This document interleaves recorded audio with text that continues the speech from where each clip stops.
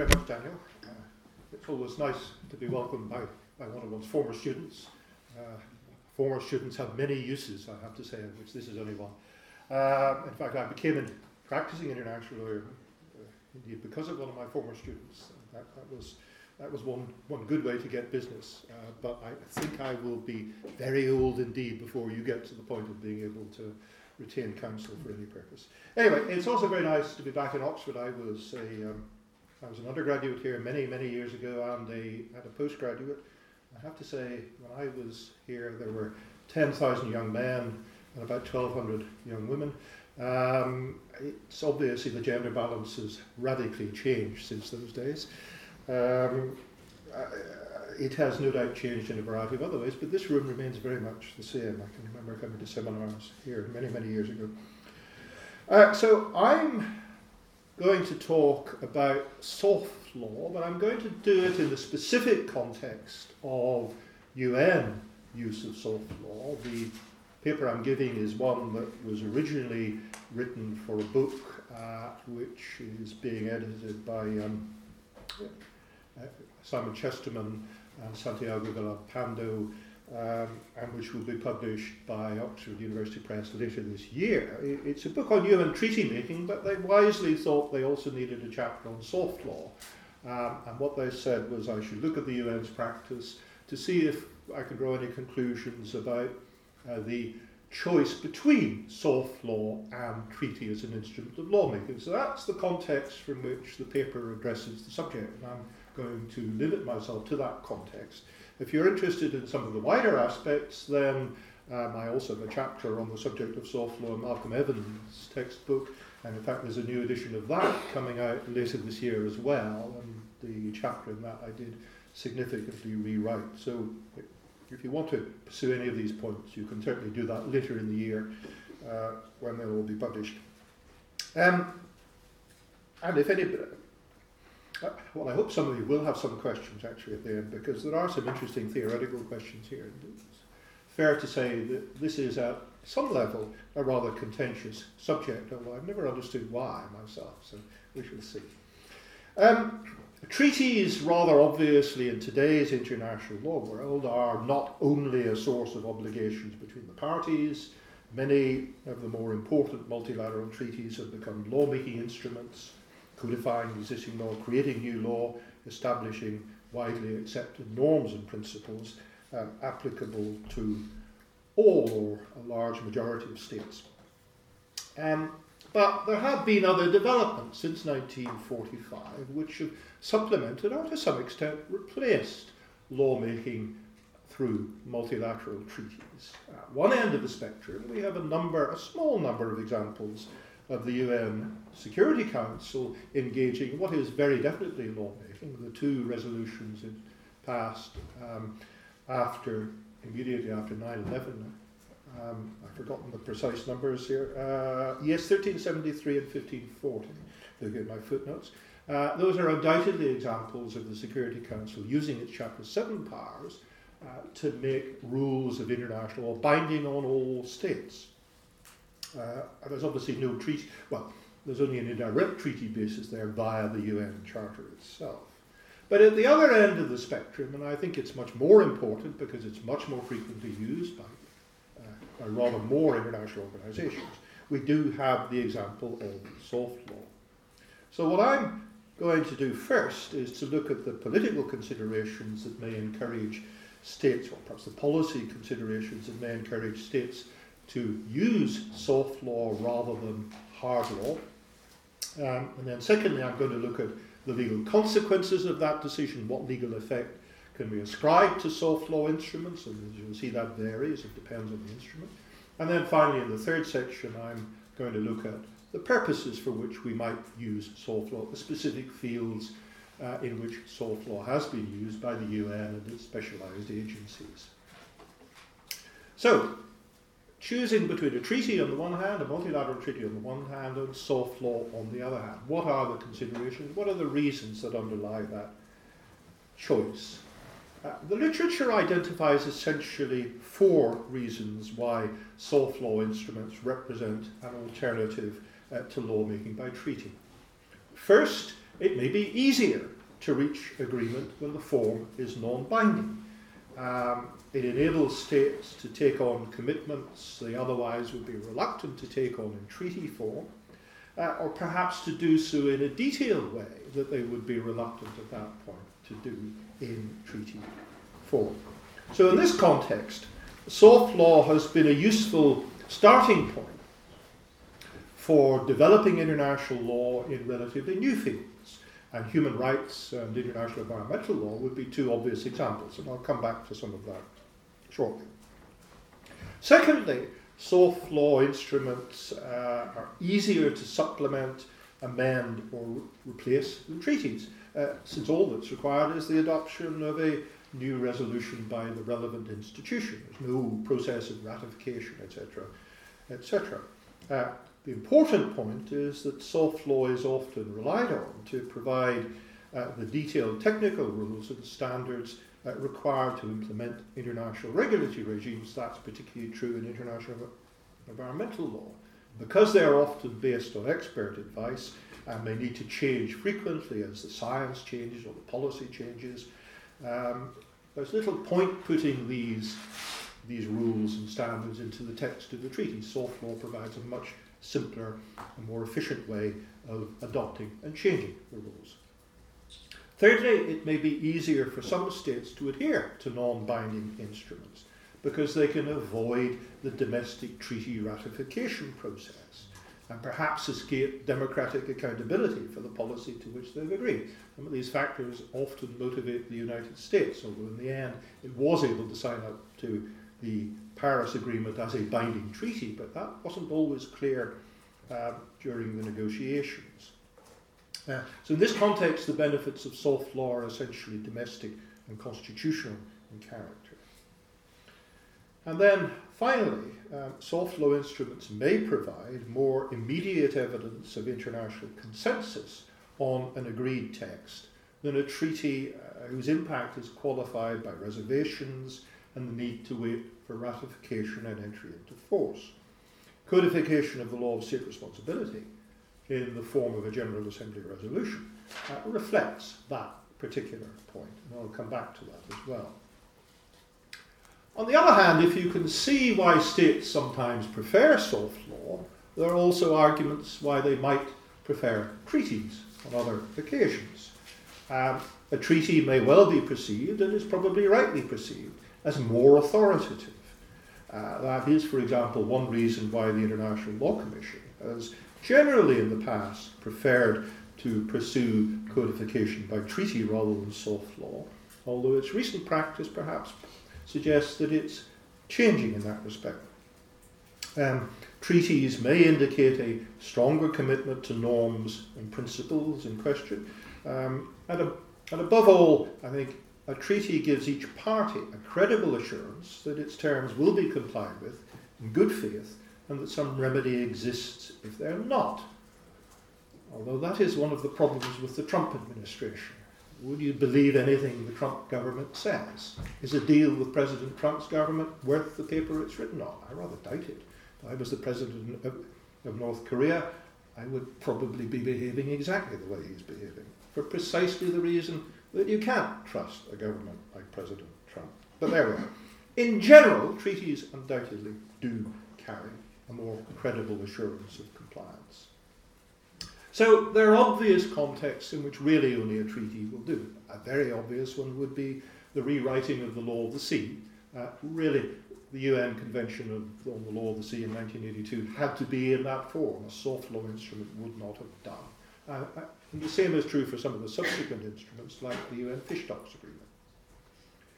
That said, even for new lawmaking, non-binding instruments can be useful if they generate widespread and consistent state practice and or if they provide evidence of opinio juris in support of customary international law.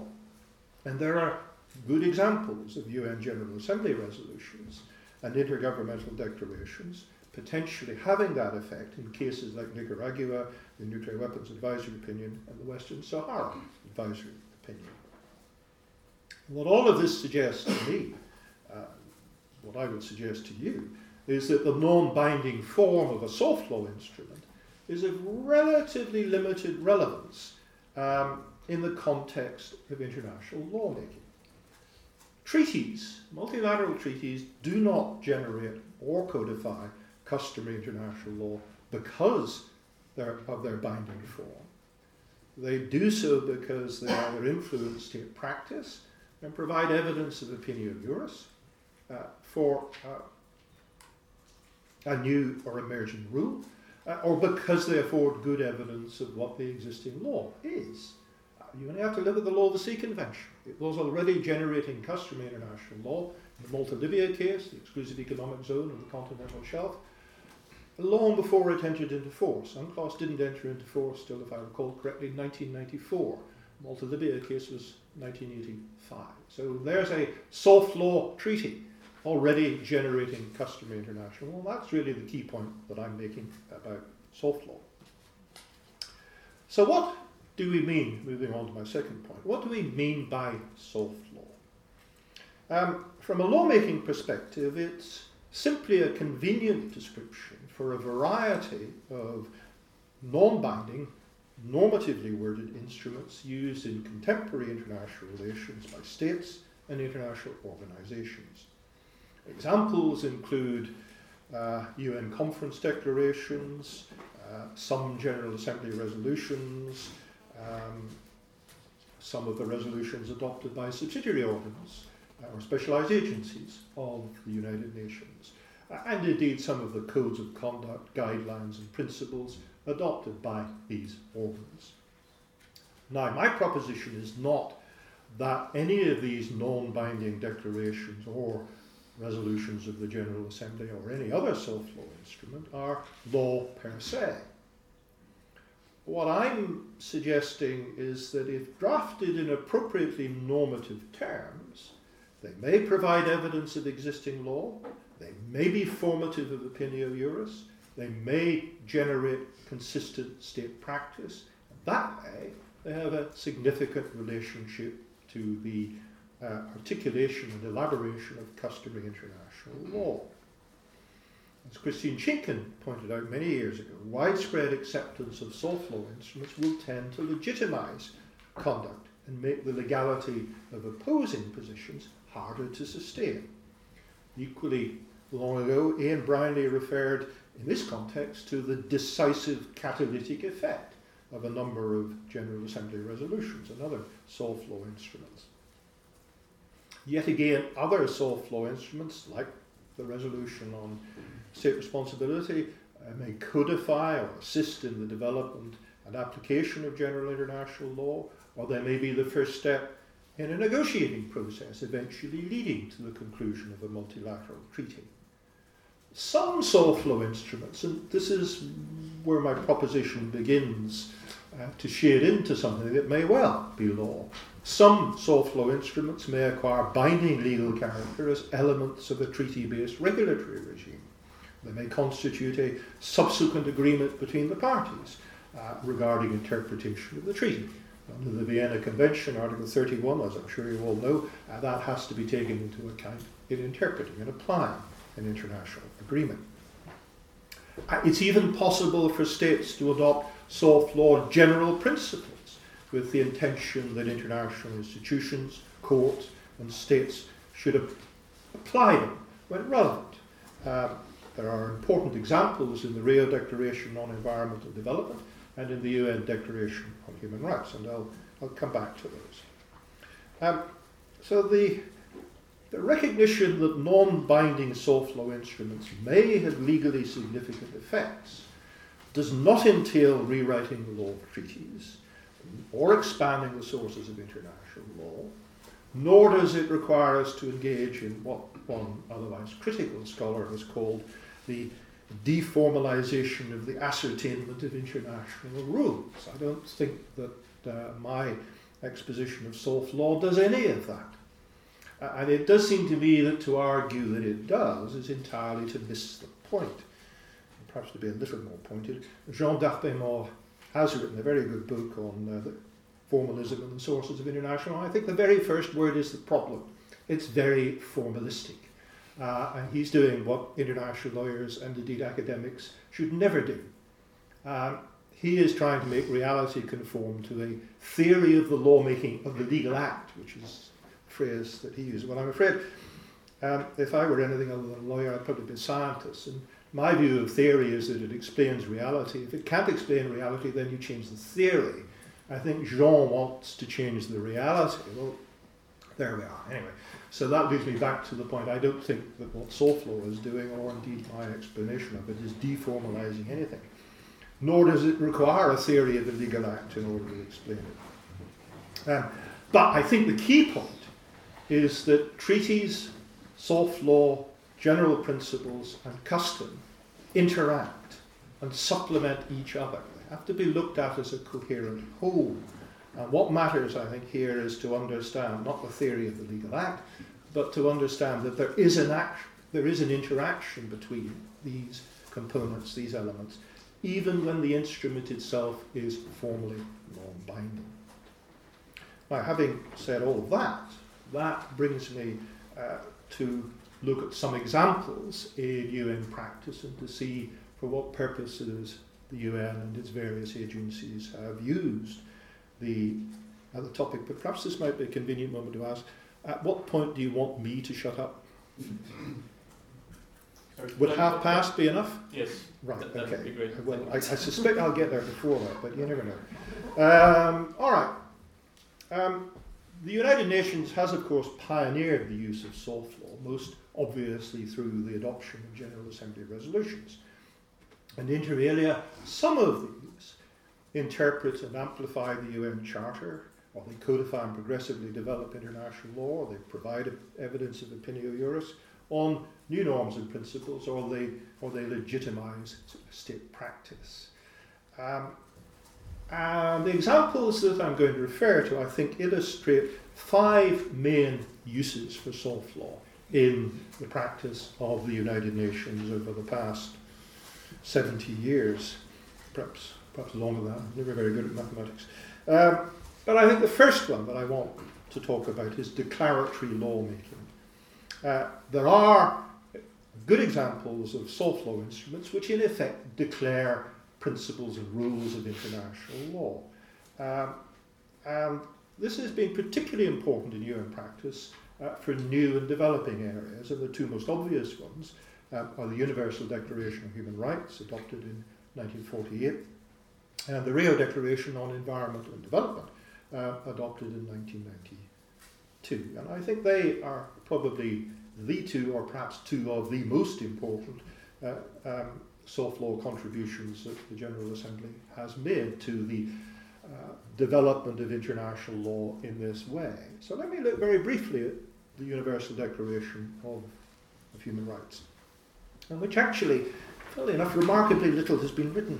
But the Universal Declaration was the earliest internationally endorsed statement of what UN member states regarded as human rights in international law.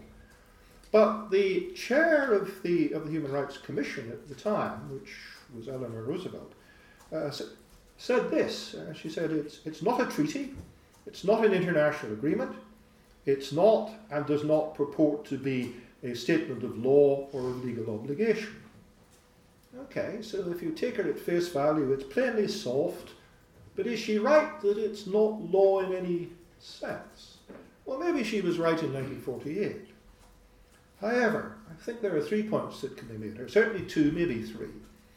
First, it does and did in 1948 represent a common understanding by UN member states of the human rights provisions of the UN Charter. So there is an exercise in interpretation and amplification here. Secondly, some of its provisions express general principles of law, recognised as sources of international law by Article 38(1)(c) of the statute in the ICJ. Quite a lot of human rights law is based on general principles. And the third, but perhaps rather more contested view, is that whatever its initial status, the Universal Declaration has created a customary international law of human rights. Now, this might not necessarily be true of the entire Declaration, But it is true that some of its provisions have undoubtedly become customary international law, including freedom from genocide, slavery, and torture. Moreover, regardless of the status of the Universal Declaration itself, or of the rights it sets forth, it has undoubtedly provided the essential negotiating foundation for the UN's two principal human rights treaties, the Covenants on Civil and Political Rights and on Economic, Social and Cultural Rights. It may have taken a long time to negotiate those treaties, but there's no doubt that they were always intended to be the ultimate result of the adoption of the Universal Declaration. That said, the Universal Declaration has an independent existence and has been and continues to be on a number of occasions applied by international human rights courts. Since 1948, UN lawmaking in the human rights field has largely followed the same pattern. First, a declaration is adopted, non-binding soft law, then a treaty is negotiated. In some cases, it doesn't take very long to negotiate the treaty. In others, it has taken 30 years, the Convention on the Rights of the Child being the latter example. I could say much the same about a declaration that rather closer to my own special area, the Rio Declaration on Environment Development. This was negotiated and adopted by consensus at a UN conference in 1992. It remains today the most significant universally endorsed statement of general rights and obligations of states affecting the environment. The declaration is in part a restatement of existing customary international law on transboundary matters. It's partly an endorsement of new or developing principles of law concerned with protection of the global environment, and it's partly a statement of policies and ideals set out more fully in Agenda 21, the Programme of Action that was adopted at the same time. Now, I'm not suggesting the declaration anymore, the Rio Declaration or the Universal Declaration, are themselves binding law. The Rio Declaration's value is evidential. It tells us in particular what states believe the law to be, already to be in certain cases, or in others what they would like it to become, and how they want it to develop. So the Declaration's legal significance can only properly be appreciated in conjunction with an understanding of the pre-existing customary law and the subsequent development of state practice, further treaties, protocols, regulations, and judicial decisions. If you look at all of those, the Declaration has clearly had significant impact. Many of the principles set out in the Rio Declaration have been referred to by the International Law Commission in support of its codification of the law on transboundary harm. It would appear to be one of the great number of instruments setting out norms of international environmental law to which the ICJ referred to in Gabčíkovo, and on which the court also relied explicitly in the nuclear weapons and advisory opinion. And those are only some of the examples of the influence of the Rio Declaration on the subsequent making of international law. There are treaties and other instruments which illustrate the point very clearly indeed. My second category is an easier and more obvious one, which is the codification and progressive development of international law.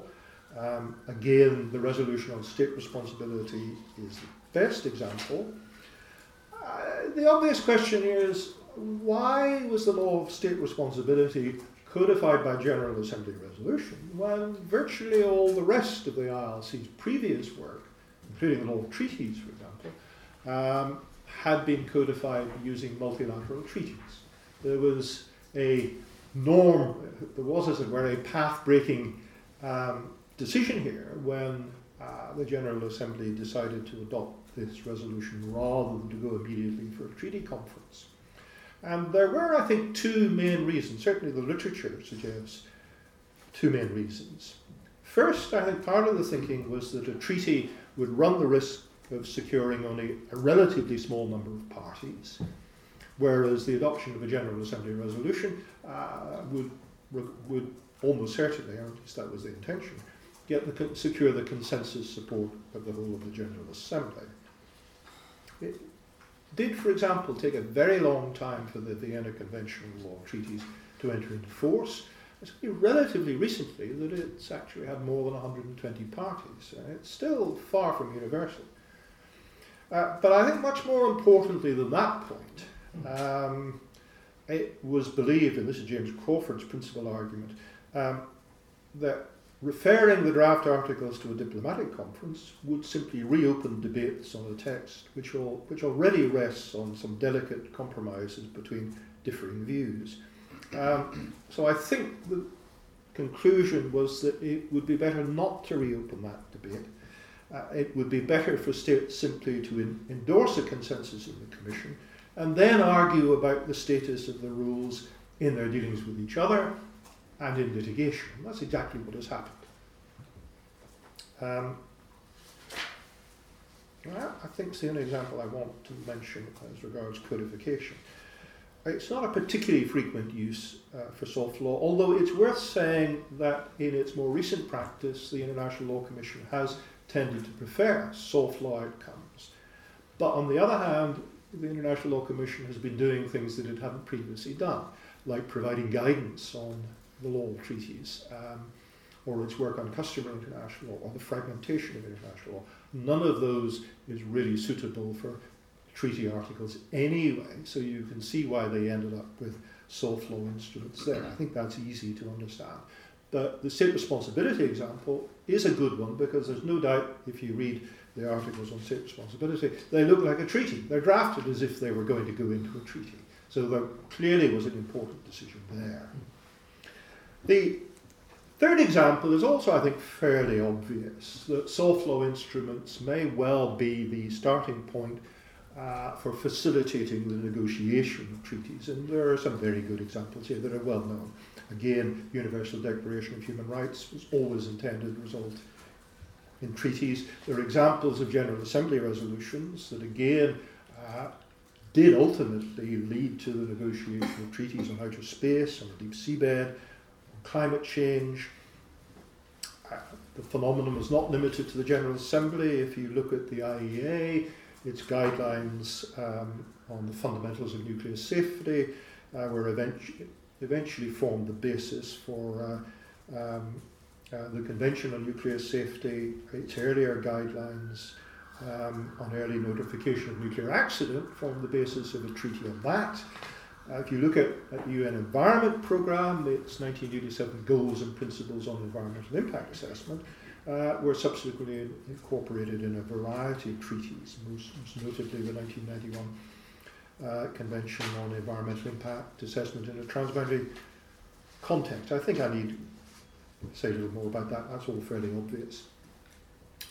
And then fourthly, I think this is perhaps the most important point of all, and it's where a lot of the theorists really do miss the point completely.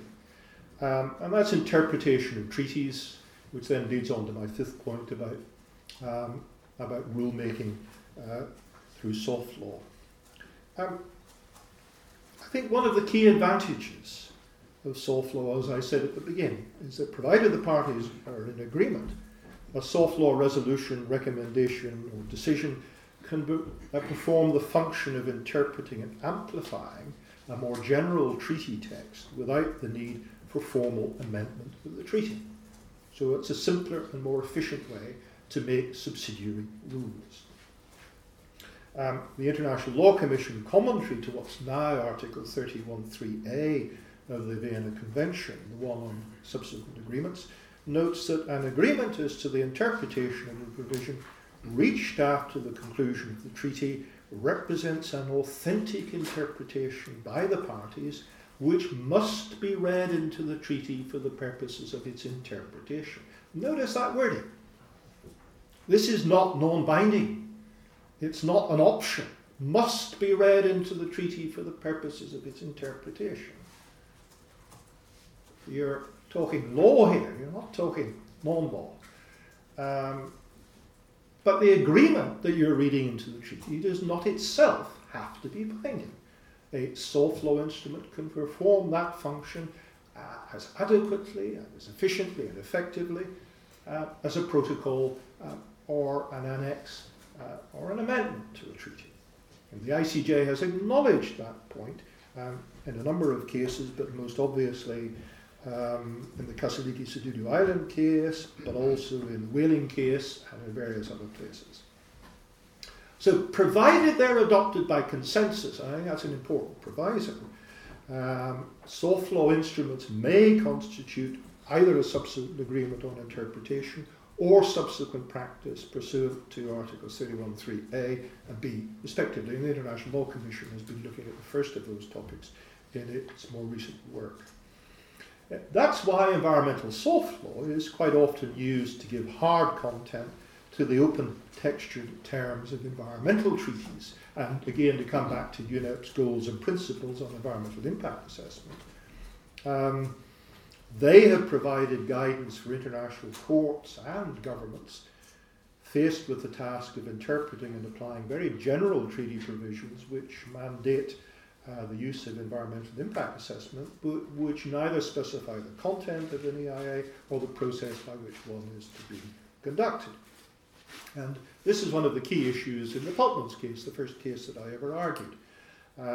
There, Argentina and Uruguay both referred the court to the 1992 Rio Declaration on Environment and Development, to UNEP's goals and principles on environmental impact assessment, and to the International Law Commission's 2002 draft articles on prevention of transboundary harm. And the court noted in particular that the UNEP goals and principles constitute guidance issued by, quote, an international technical body, and therefore have to be taken into account under the specific wording of Article 41 of the Statute of the River Uruguay.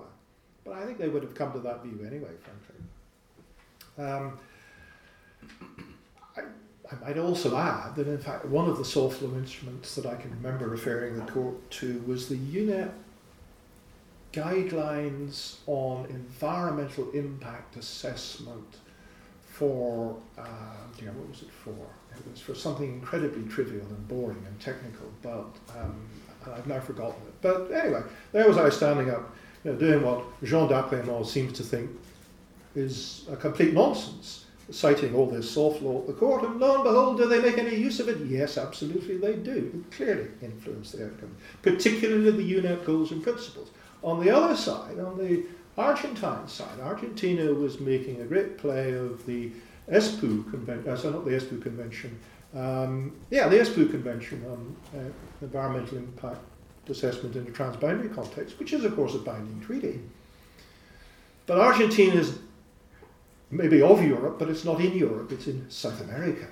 And it isn't a party to the EIA Convention. Whereas we thought on our side that the UNEP goals and principles were rather more appropriate, slightly less detailed, and they supported our view of what the law was, particularly on the citing of plants like the pulp mill. And indeed, sure enough, the court referred specifically to the UNEP non-binding goals and principles. It made use of them. It did refer to the EIA Convention, but it dismissed it because it was European. It was obviously not relevant in Latin America. As I said earlier, the advantages of doing things this way are that the rules and standards can easily be changed. The process is flexible. And I think that leads on to the more general point, that there are quite a lot of treaties which are deliberately expressed in broad or general terms often so broad or general that you might suggest that they really aren't hard law themselves in any meaningful sense. And they need to be fleshed out in detail through additional protocols, annexes, implementing agreements, or soft law instruments. And all that we're doing here is using soft law instruments as one of a number of potential tools for performing precisely that function. Now, it's interesting, again, picking up some of the literature. The author will remain nameless, although I don't actually know the person anyway. But I can be blunter if I don't name the person. There's one article although it's one of a number, that suggests that soft law consists of vague rules and standards. It's the vagueness they emphasise. Well, I have to say, again, this is clearly written by somebody who's never read any soft law and obviously doesn't know any international law. Just be careful what you write. It can say a lot about you. If you haven't read the case, it's going to show. Those of you who are students at that point. After 40 years as an academic, as I'm sure Daniel will confirm, I have an unerring ability to identify the student who hadn't read the key case. It's very embarrassing, isn't it, Daniel? Yes, I know it was never you. Okay, you can tell this author has never read any soft law, because if you think through the logic of my point, take the UN Framework Convention on Climate Change, which I'm sure you all go to bed with at night. I was a student, it was about the only thing you could go to bed with. It's there's nothing in it. There's almost no obligations. There are some principles, rather vague in general, like the precautionary principle. There are some structures for negotiating detailed rules. But if you want an example of a treaty which is vague in general, then try the Framework Convention on Climate Change. Try the Long Range Transboundary Air Pollution Convention. Try the Ozone Convention. Try any framework agreement. Try chunks of the Law of the Sea Convention, including Part 12 on the marine environment. You're not going to get detailed rules here, because what these are, in effect, are, as it were, they're the starting point for a regulatory system. Those of you who have studied English law will recognise immediately that we're in the realms of a statute which empowers the minister to make regulations, or indeed those of you who do EU law will realise we're immediately in the realms of a treaty provision that empowers the Commission to make regulations. And what you then need to do is amplify, fill out the details in some other way. Now, you can do it in a variety of ways. You may, for example, have annexes that can be easily amended by a no objections procedure. You can do it by adding a protocol or an implementing agreement, or you can do it through soft law. But the key point here is that if you look, for example, at the International Atomic Energy Agency's soft law, the binding rules, but very general, are in the Nuclear Safety Convention. The detailed and specific rules, non-binding, are in the form of IAEA codes of conduct and guidelines. Now, that completely undermines those theorists who will waffle on about the vagueness of soft law. They clearly do not know what they're talking about, because it's exactly the opposite. It's the vagueness of waffly treaties that's the problem here, and it's the soft law which is giving detail and content to these treaties. And if you are looking at nuclear law, that's exactly the point of the International Atomic Energy Agency. Try reading the Nuclear Safety Convention. It requires states to take the appropriate measures to do a whole host of things. It nowhere defines what the appropriate measures are. Where are you going to find them? In IAEA soft law. Look at FAO, Food and Agriculture Organization. It has used a number of binding treaties and soft law to amplify various aspects of the law on fisheries. FAO itself has a series of non-binding action plans on illegal and unreported, unregulated fishing and a variety of other things. The General Assembly has passed a number of resolutions, non-binding, on drift net fishing, on bottom trawling, and a variety of other aspects of fisheries. All of these are non-binding, but if you then read Article 10 of the UN Fish Stocks Agreement, which is a binding treaty, you see that they are given legal effect by Article 10. In much the same way as the Law of the Sea Convention in Part 12 talks about generally accepted international rules and standards for the control of marine pollution from ships and from dumping. Now, some of those rules are binding IMO treaty annexes from the MARPOL Convention, but some of them are IMO decisions and recommendations. So again, soft law. And the Law of the Sea Convention requires or empowers states to apply generally accepted international rules and standards. So whether you look at these non-binding fisheries instruments in the context of the Fish Stocks Agreement, or whether you look at non-binding instruments on marine pollution in the context of the Law of the Sea Convention. Again, you've got good examples of very general treaty provisions that are then implemented and amplified and filled out using non-binding, detailed soft law regulations that can also then be changed quite easily and efficiently. And I think that these examples seem to me to point to the conclusion that the non-binding force of UN soft law can be overstated. In many of the above examples, states are not free to disregard applicable soft law. Even if they're not incorporated directly in the treaty, they may well interpret, or they may well constitute an agreed understanding of the terms of the treaty, or reflect the subsequent practice of its parties. So the instruments themselves may not be legally binding. Their interaction with related treaties can transform their legal status into something more than that. And that, I think, broadens out into my my conclusions. As I said at the beginning, the functions of soft law in UN practice are diverse, but I would suggest that it's inconceivable that modern treaty regimes or international organizations such as the UN could function without resort to soft law in various contexts. And I think that's the most fundamental problem with the kind of approach taken by Jean d'Apremont and Jan Klabbers, who's another of these theorists. I think secondly, looking at UN practice, I would suggest there are no particular areas of international law where soft law is uniquely appropriate or uniquely inappropriate.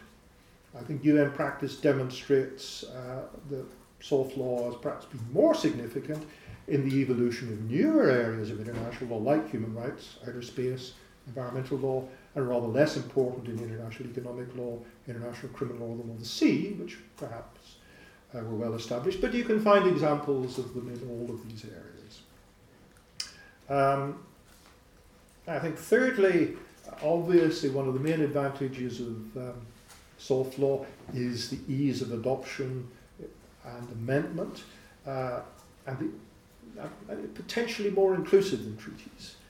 And I think finally, and I think there's an important point, choosing soft law over treaties does not diminish the need for negotiation or consensus.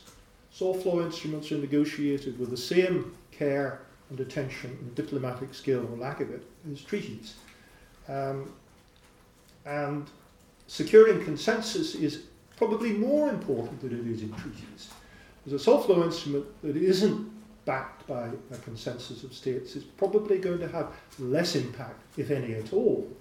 A treaty that has majority support may have significant impact, but a soft law instrument that only has majority support probably won't. Think Texaco Libya. The majority support of the General Assembly for changing the law on expropriation didn't change the law on expropriation. So I think in this context, consensus is even more important than it is in treaty making.